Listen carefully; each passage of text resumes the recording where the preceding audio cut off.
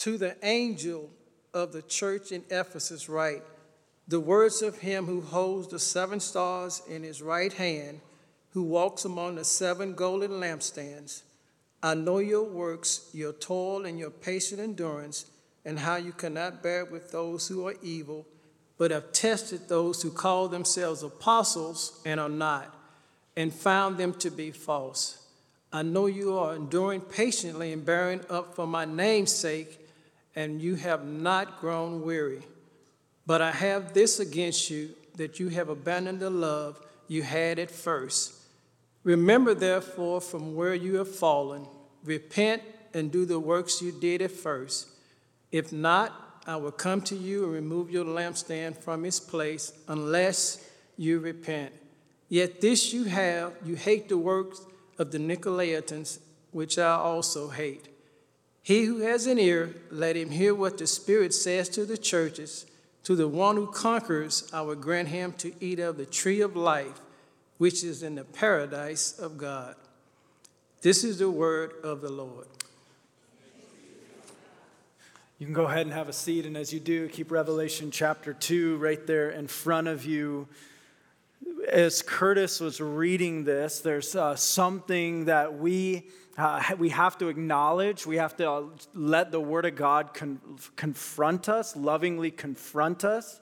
But we just have to look each other in the face today and acknowledge the reality that this letter communicates. And the reality this letter communicates is this, that it's possible, listen to me now, Redeemer, it's possible for us to be passionate about truth, passionate for the purity of the church, passionate for sound doctrine and right orthodoxy, and yet all the while growing colder and colder in our love for God and love for people.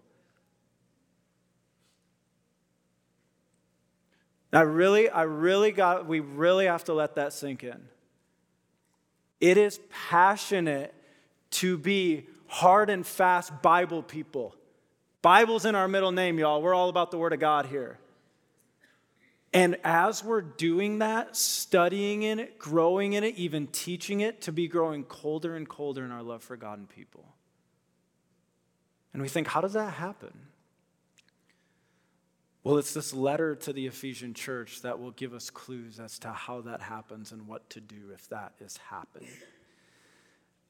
Whenever this happens, Jesus is so loving. He loves his people so much. He's passionate about calling it out. And that's what we have in this letter here. Jesus is going to commend the church at Ephesus for some things, and he's going to call out the church at Ephesus for some things. But I want us to turn to the beginning of this letter here, of chapter 2, verse 1. It says, to the angel of the church in Ephesus. Now, it's interesting that in each of these letters, right, it'll start and it says, to the angel of the church, to the angel of the church, to the angel of the church. These angels of the churches that we were introduced to in chapter 1, they're these representative agents of these churches. They also serve as, serve a role in being messengers to these churches of what the Lord is saying. And so you have this address to the angel of the church where? Where? In Ephesus, in the city of Ephesus. Now, we spent all fall studying this letter to the Ephesians that would have been, I believe, would have been studied in Ephesus and then circulated around probably to even a lot of these churches we're going to see addressed in the beginning of Revelation. But I want us to understand something about the church at Ephesus. This church at Ephesus was a once strong and thriving church. In fact, this week with your study guide that we provide along with this series, take some time to look at the beginning of the church at Ephesus. Turn to Acts chapter 8, Acts chapter 18 and Acts chapter 19 and see Paul and Aquila and Priscilla working to see the church established in the city of Ephesus. This was a church with a strong beginning. This is a church that from the beginning experienced strong persecution because of their strength in the Lord.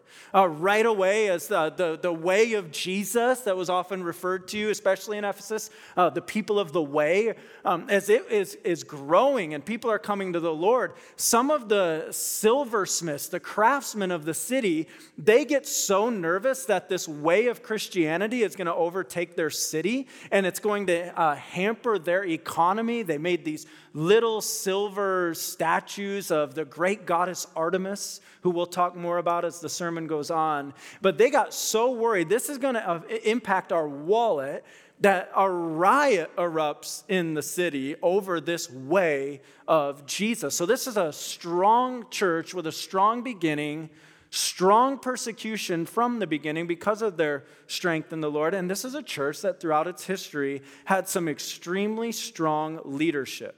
I've told you already of Paul's role in the church, and Aquila and Priscilla, and Apollos taught in Ephesus, and Paul sent Timothy to Ephesus to put some things in order there. And so you have a strong beginning, strong persecution, strong leadership throughout it, and then there's something that has happened to this church over time.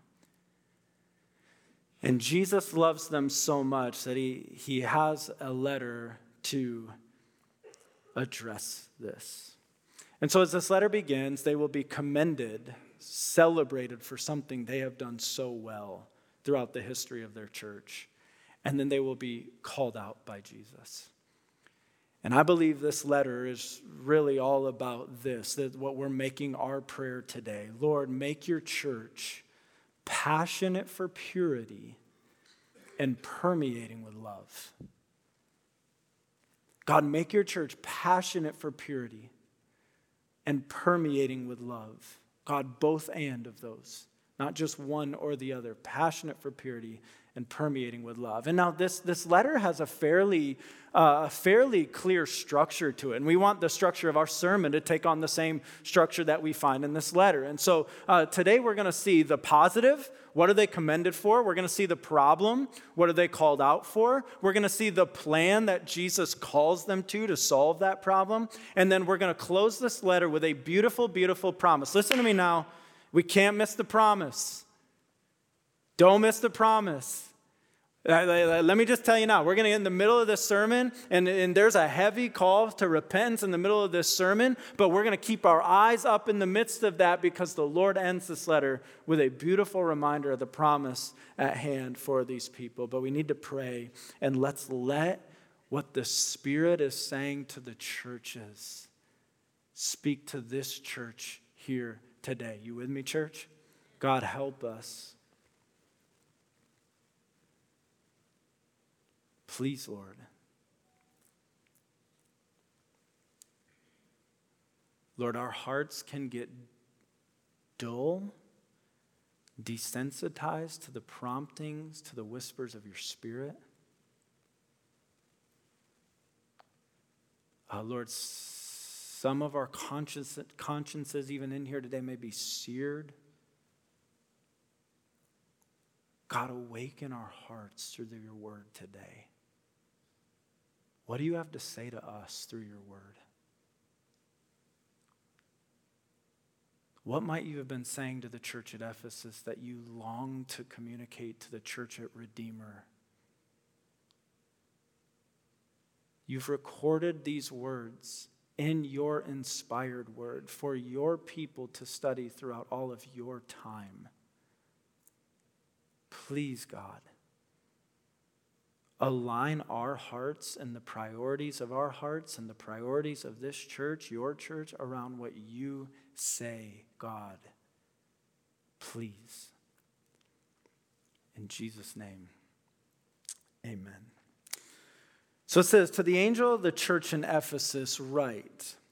And now I want you to notice how Jesus is described at the beginning of this. The words of him who holds the 7 stars in his right hand, who walks among the 7 golden lampstands. At the beginning of each of these letters to each distinct church, Jesus is described in a different way that will point us back to the big description we looked at last week in chapter 1. And so he's described to Ephesus as the one who holds the 7 stars in his right hand. Remember, chapter 1, verse 20 told us those stars are the angels of the churches. The one who walks amongst the 7 golden lampstands. The 7 golden lampstands are the churches. And so right from the beginning, Jesus is setting the tone of the letter. And here's what I believe he is communicating. The church at Ephesus was often considered kind of the mother church of these other churches throughout Asia Minor. And God had given them a prominent place, a prominent leadership position. They are a church in a prominent city that we will talk more about in a minute. Jesus, from the beginning of this letter, wants to communicate something to them. You may be considered a mother church, and I may have used you in my providence for many good things throughout the church at Asia Minor. Ephesus, you might be the mother church, but I'm the Lord of the church. I'm the holder of the 7 stars. I'm the one in the midst of the lampstands. And Jesus from the beginning is calling them from a position of pride to a place of humility. The one who holds the 7 stars, the one in the midst of the 7 lampstands, this is the one who writes to you, Ephesus. And here's what he says. I know your works, your toil, and your patient endurance, and how you cannot bear with those who are evil, but have tested those who call themselves apostles and are not, and found them to be false. I know you are enduring patiently and bearing up for my name's sake, and you have not grown weary. There's the positive. What's the positive? Here it is. The positive for this church and in all of Jesus' churches, what Jesus will commend is this. Jesus loves a passion for purity and patient endurance in his people. Jesus commends this in them. Their passion for purity. Look at what he says here. I know your works. I know you toil. I know your patient endurance and how you cannot bear with those who are evil. Church at Ephesus, you've done a great job standing up against those who are evil, not letting them infiltrate in the midst of the church, taking bold stands for what I say, what God says is good and true and right. He goes on to say, you've tested those who call themselves apostles and are not, and you've found them to be false. Church of Ephesus, good job.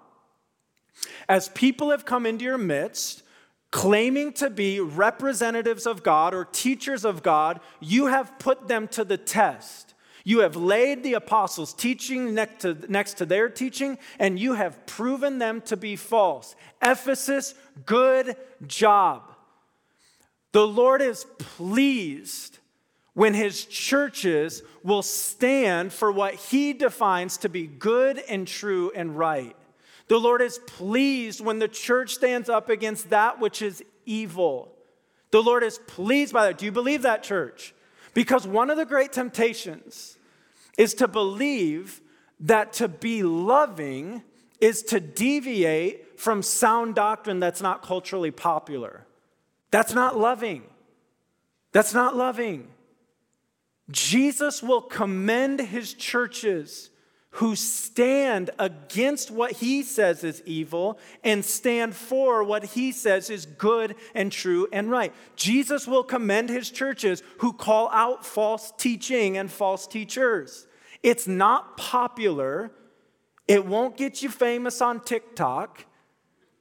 We don't give a rip.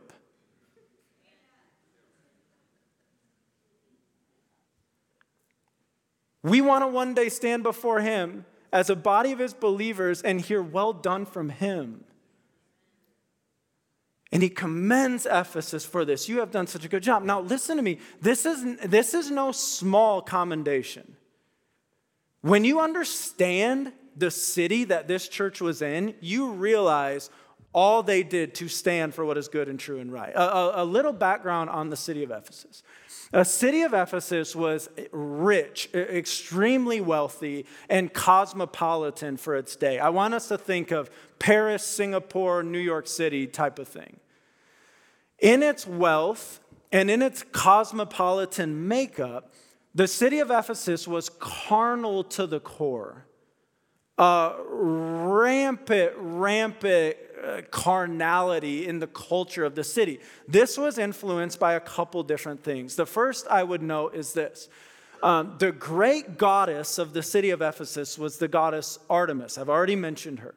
And if we lived in that day and we came to the city of Ephesus, you couldn't come into the city and not notice the prominence of Artemis just based on the size of her temple. The temple to Artemis would have been about a football field and a half long by a football field wide. 127 pillars lined the outside of this temple. Almost everything about the culture in some way was influenced by Artemis. The celebrations, the city celebrations that centered on the worship of Artemis would have ended at the temple or other parts of the city with just gross acts of sexual immorality, like so detestable it's not even helpful to mention any more than that in a sermon. Sexual immorality rampant because of the effects of Artemis. The brothels just out in the open. And so when the church at Ephesus is commended for standing for what is good and true and right and doing it in a way where they have patient endurance, long-suffering endurance, you have to understand the absolute warfare, spiritual warfare they would have been in from an idolatry and an immorality standpoint. But not only was it the worship of Artemis and other gods, emperor worship was prevalent in the city of Ephesus. Again, if we were in Ephesus, you would have done life in the agora or the marketplace. And every time you would have made your way into the marketplace, the town mall, the agora, you would have come under the arches, and the arches would read, "To Caesar Augustus, who is God." And so when we read about taking stands against what is evil or stands against what is false teaching, there was so many attempts, and we'll see one reference later in the letter of the Nicolaitans, to intermix somewhat of Christian teaching with immorality and idolatry and emperor worship. And the church at Ephesus has said, no dice. We don't do that. We stand for what is good and what is true and what is right. And if Jesus commends this in his church, Redeemer Bible Church, don't we want to be commended in the same way? We are a Bible church. And we are a Bible church unapologetically. We try to let that seep into every single thing we do and every way we think about ministry. Every single Sunday you show up here, the first words out of whoever's preaching will be, open your Bible to. That's a weekly declaration that we don't have anything of the wisdom of man to stand on. Open the book and say what it says. That impacts the way we think about how our elders shepherd the church. They're responsible for doctrine, sound doctrine, for direction that's built around that sound doctrine, and for discipline, to correct those who are wayward or are seeking to bring evil or false teaching into the midst of the body. It's what the elders are called by God to do. It's how we think about discipleship. Right now, across the hall today, throughout 2 services, hundreds of kids will gather, and they're being discipled in the Word of God, not babysat while we're in here. And a whole team of people sacrifice so much, not just on Sunday morning, but in preparation all week, to disciple our kids. It's how we think about our students who will come in here tonight. They'll be discipled in the Word of God to know what God says is good and true and right. It's how we think about what happens on Wednesday nights when our young adults will come in here and be discipled from the Word of God about what is good and true and right. It's how we counsel people. We believe in biblical counseling. We open the book and we say what it says because God's word has answers to life's problems. We're a Bible church because we want to know what God says is good and true and right. And we want to hold to that, and we want to hold to it with patient endurance, long-suffering endurance. Even if God's position on a matter isn't the popular take, we want to take a long-suffering posture to go, God, whatever it costs us, we're not going to deviate from it. Now, it scares me. It really, really scares me. It scares me for my own heart. It scares me for your heart. It scares me for our church that we could do that with excellence and be growing colder and colder and colder in love as we do. Is that not terrifying? And this is what the Lord calls out. Verse 4. But I have this against you. And guys, I sit in the weightiness of the language he uses. But I have this against you. You have abandoned the love you had at first. Church at Ephesus, great job. You've withstood against evil. You have tested false apostles, and you've proved them false. You've been passionate for what is good and true and right, but I have this against you. You have abandoned, you have left the love you had at first. Here's the problem in this church. Jesus grieves when we leave the love we had at first. Jesus is grieving. He's going, Ephesian believers, I remember the zeal in which you worshiped me. I remember when the city was rioting against you, and I remember how you stood firm, and I remember the passion you brought to the sharing of the gospel, and I remember how you'd gather and humbly depend on one another, and I remember how you'd sacrifice like crazy for each other. I remember the love you had, the love for me, and the love for your fellow believers, and the love for the lost. I remember all that love, and you've abandoned it. You have left it.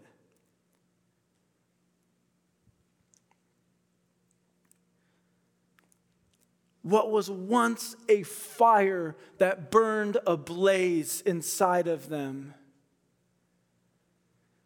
had dwindled to some glowing embers. And listen to me, church, God is not okay with glowing embers when he has called us to be a roaring wildfire of love for his glory.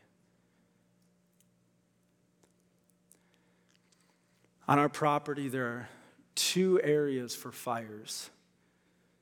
If there's a fire on our property, not in one of those 2 areas, it's bad. The first area is the bonfire pit.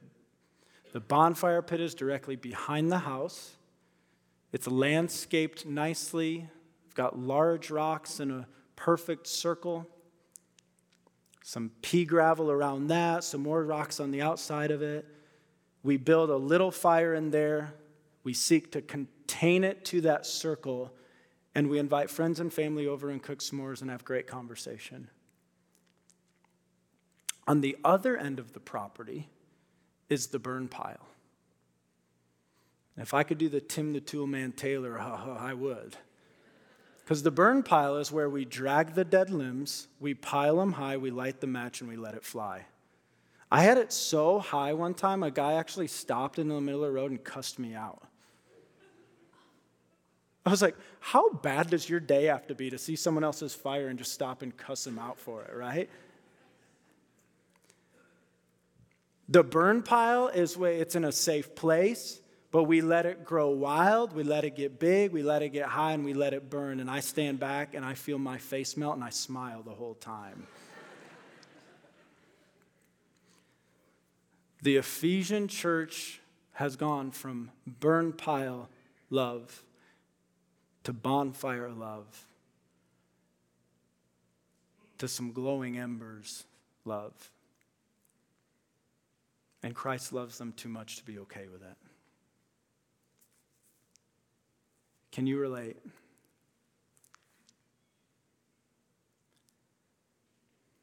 I can. Right? Like I'm so convicted by Revelation 2, verse 4. It brought back so many sweet, sweet memories of the love I had at first. I've told you many times, I grew up in the church. I knew all the right answers. I could quote you the scriptures. I could sing you the songs. I could do all that. And at 19, God, by his grace, truly saved me. And with the Spirit of God now indwelling my heart, he lit inside of me a fire of love for him and others. And I look back at the college years and think about the way the gospel was witnessed out of my mouth, the fire I had for the Word of God, how I studied it. And now, like, here we are in 2022, and I'm turning the corner into 35 this year, and I look and I go, is the fire burning as hot at 35 as it was at 19?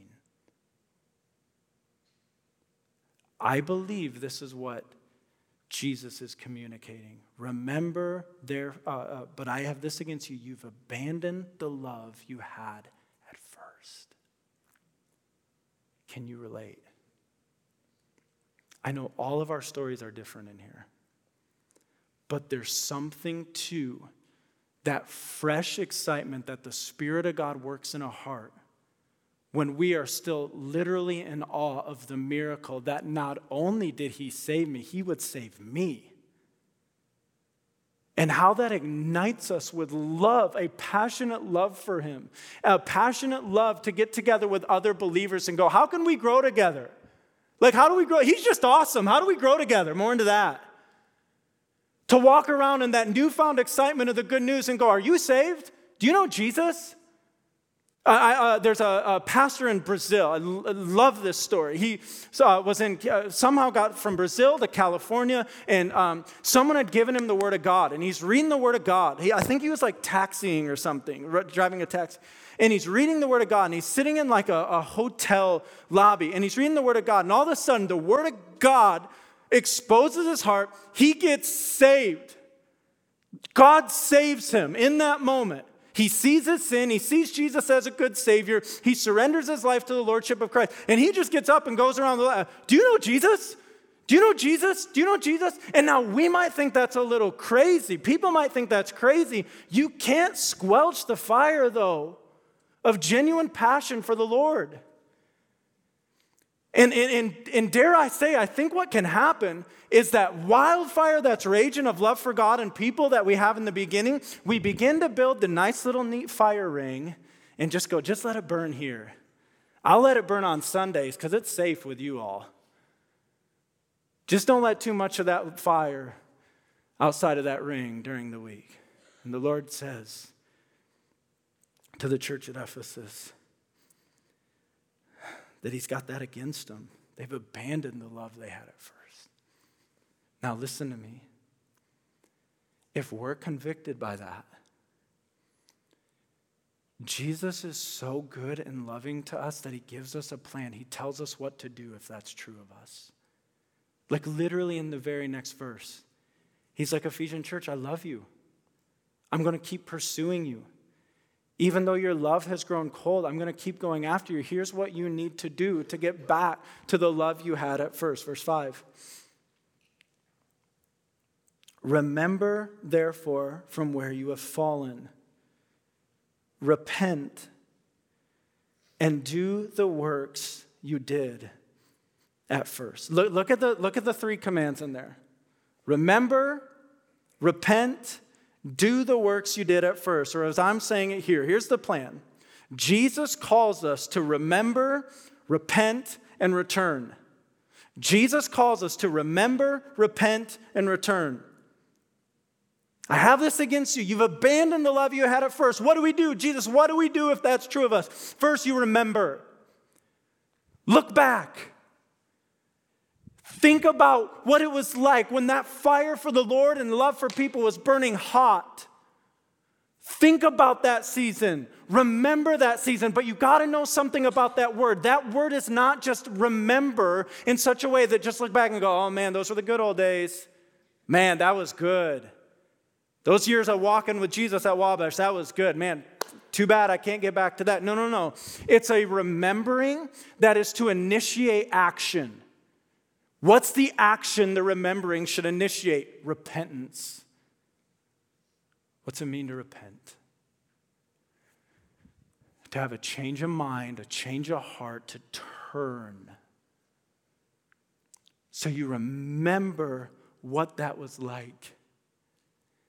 That remembering should lead your heart to a place of repentance. Oh, you're right, Lord. You're right. Man, my love for you was so burning hot at that time. My love for people was so on fire at that time. I remember that, Lord. I repent. I repent for letting it grow cold. I repent for just being okay with lukewarm. I repent for that, Lord. I want to turn. What's he say? How do we turn? How do we turn? Do the works you did at first. Return. Return. That's huge. So this should have applicational teeth for every single one of us sitting in this room. Because if we're convicted by the word of God today and we're going, no, back to when the fire was burning hot. Back to the love that we had. Back to the love we know that Jesus wants us to have. Lord, I repent. I repent. I'm turning from being okay with this lesser bonfire or glowing ember kind of love. I'm coming back to a roaring wildfire for you. How do we do that? We do the works we did at first. Now listen to me. Some of you this week won't feel like doing the works you did at first. Some of you right now, let me ask you this. How's it going feasting from the Word of God in your life? How's it going feasting from the Word of God? And some of us in here, we are all in different seasons. Some of us go, it's convicting. I don't have time in the Word of God like I should. And so you're going to go home today, you're going to set your alarm a half hour earlier, and then in the morning, believe it or not, if you set your alarm a half hour earlier, your alarm's going to go off a half hour earlier, and then in the morning you're going to say, but I don't feel like getting up and getting the Word. Guess what? Let your actions tow your emotions, not your emotions tow your actions. Get your butt out of bed, get your face in the Word of God, and let the action of that lead your heart to encouragement for the rest of the day. But don't lay in bed and go, I don't feel like getting up. Do what you did at first.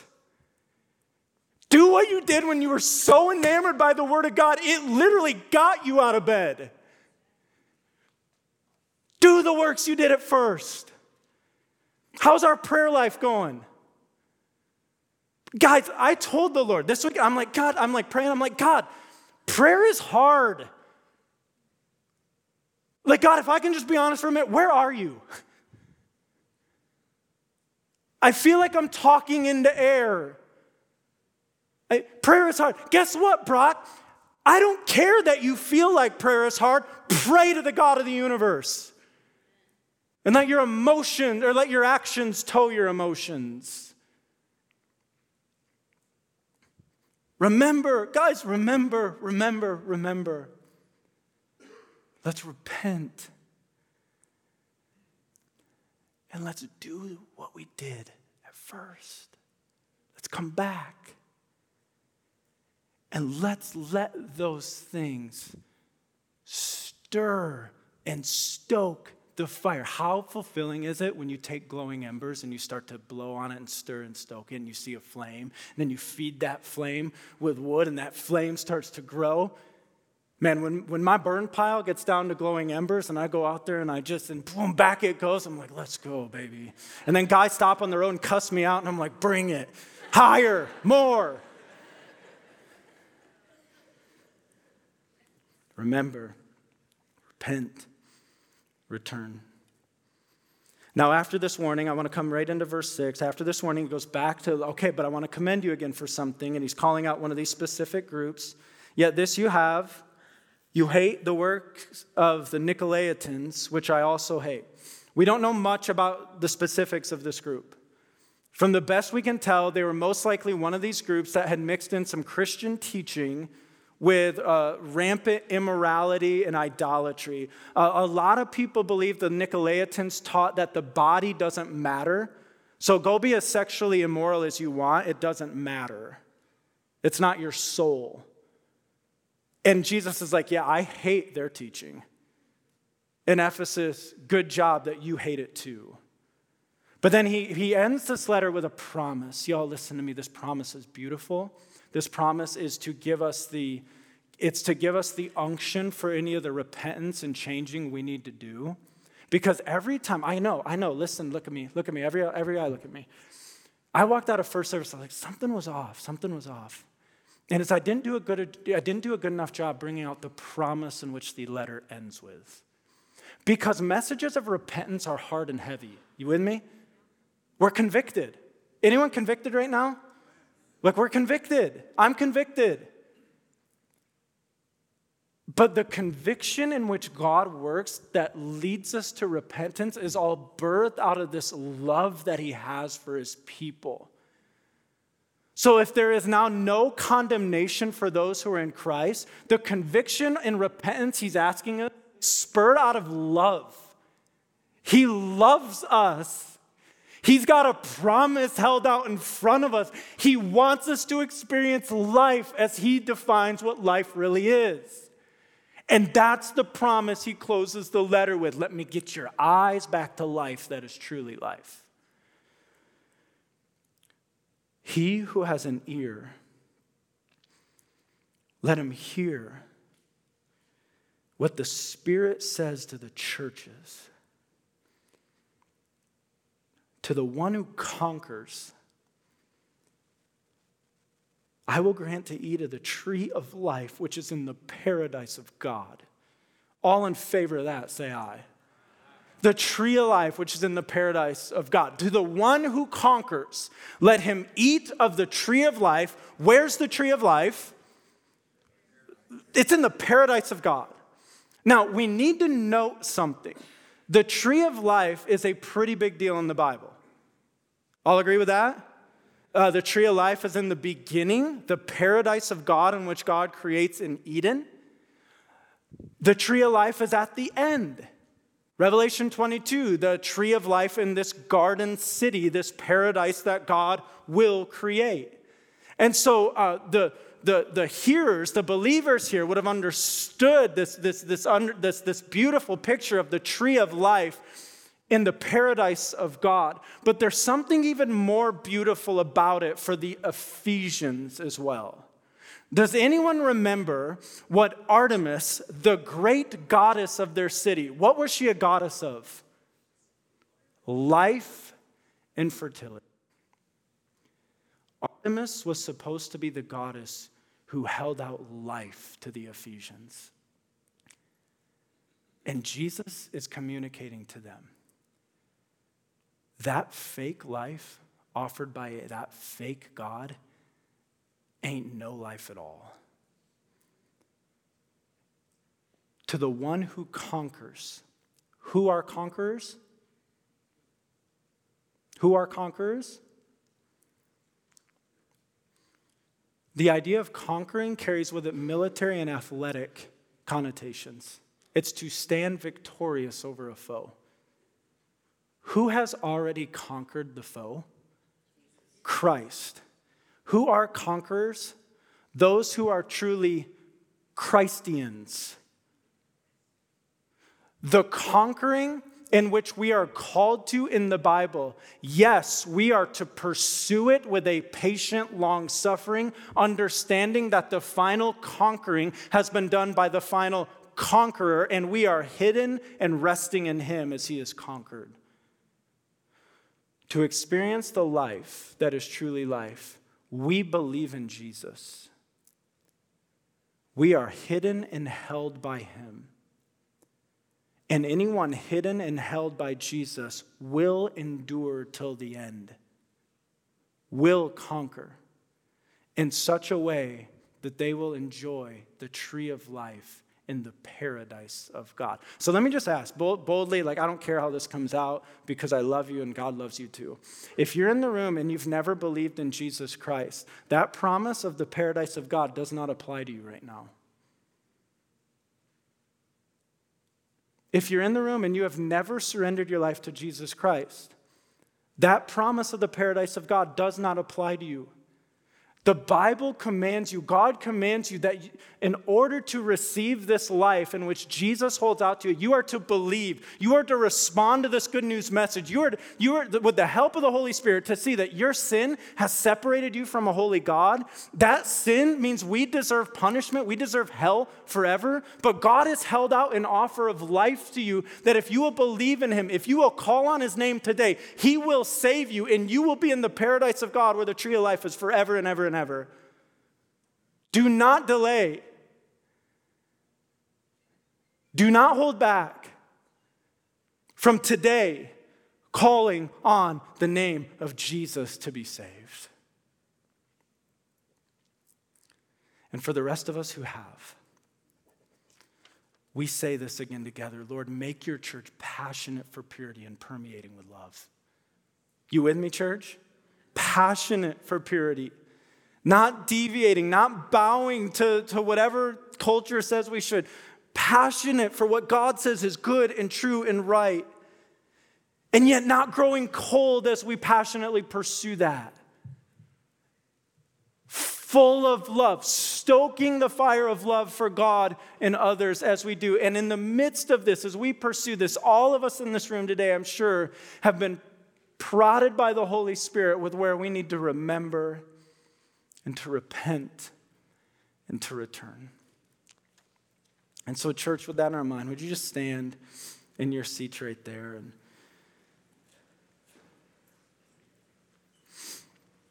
I just want us to sing these words together. I told you last week, I love the song our worship team introduced for this series. God, we need resurrender, so we resurrender. The first verse talks about, like, I'm doing again the things I used to do. But we're gonna sing. If you're calling, we're running. Stoke the fire.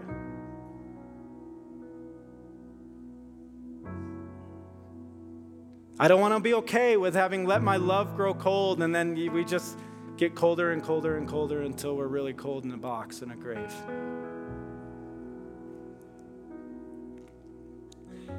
Lord, call us back to the passionate love and joy in which you have always intended this life with you to be about. So I know all of us we'll have work to do with the Lord as His Spirit calls us to remember, to repent, to return. But to propel us towards this, let's sing these words as our closing.